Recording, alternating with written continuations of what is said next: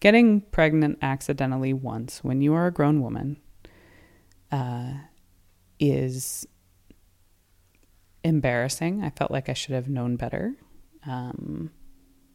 Getting pregnant accidentally twice with the same man in the span of a year, a little over a year. It's just, I was in this profound state of disbelief for, I think Miles was probably 6 months old before I finally came out of the, I can't believe I let this happen again. Raising a little boy gives me perspective on the little boy that I'm not raising. And they're different, certainly, as any two people are different, even if they're brothers. But yeah, I think Miles helps me imagine Benjamin more concretely than I might otherwise be able to.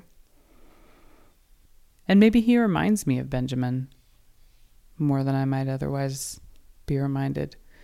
It's hard to say. I think about Benjamin a lot, but.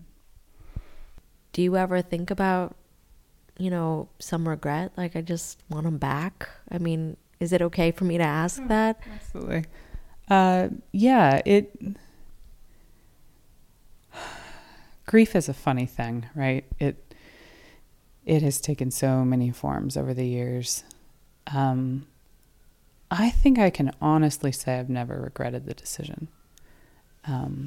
But certainly I've had times where the comparison between my life as Miles's mother and the idea of what my life as Benjamin and Miles's mother would have looked like. Or even, it's funny because I don't know that I think if we had kept Benjamin, there might not be a Miles. It's a strange thought experiment, if I can even say it that coldly. But certainly there are times when I grieve the loss of their brotherhood and my opportunity to see them interact as brothers throughout their childhood. To be honest, it's not something I engage in very often or very deeply because it doesn't feel helpful, either for me or for the boys, or, it doesn't feel like it produces anything but potentially bitterness and depression. I sometimes live my life or think about my life in terms of the conversations I may have with Benjamin at some point. He helps me live well, in that sense, in the sense that there are times where I consider having the courage to live my life in a way that will honor the choice that I made. It's part of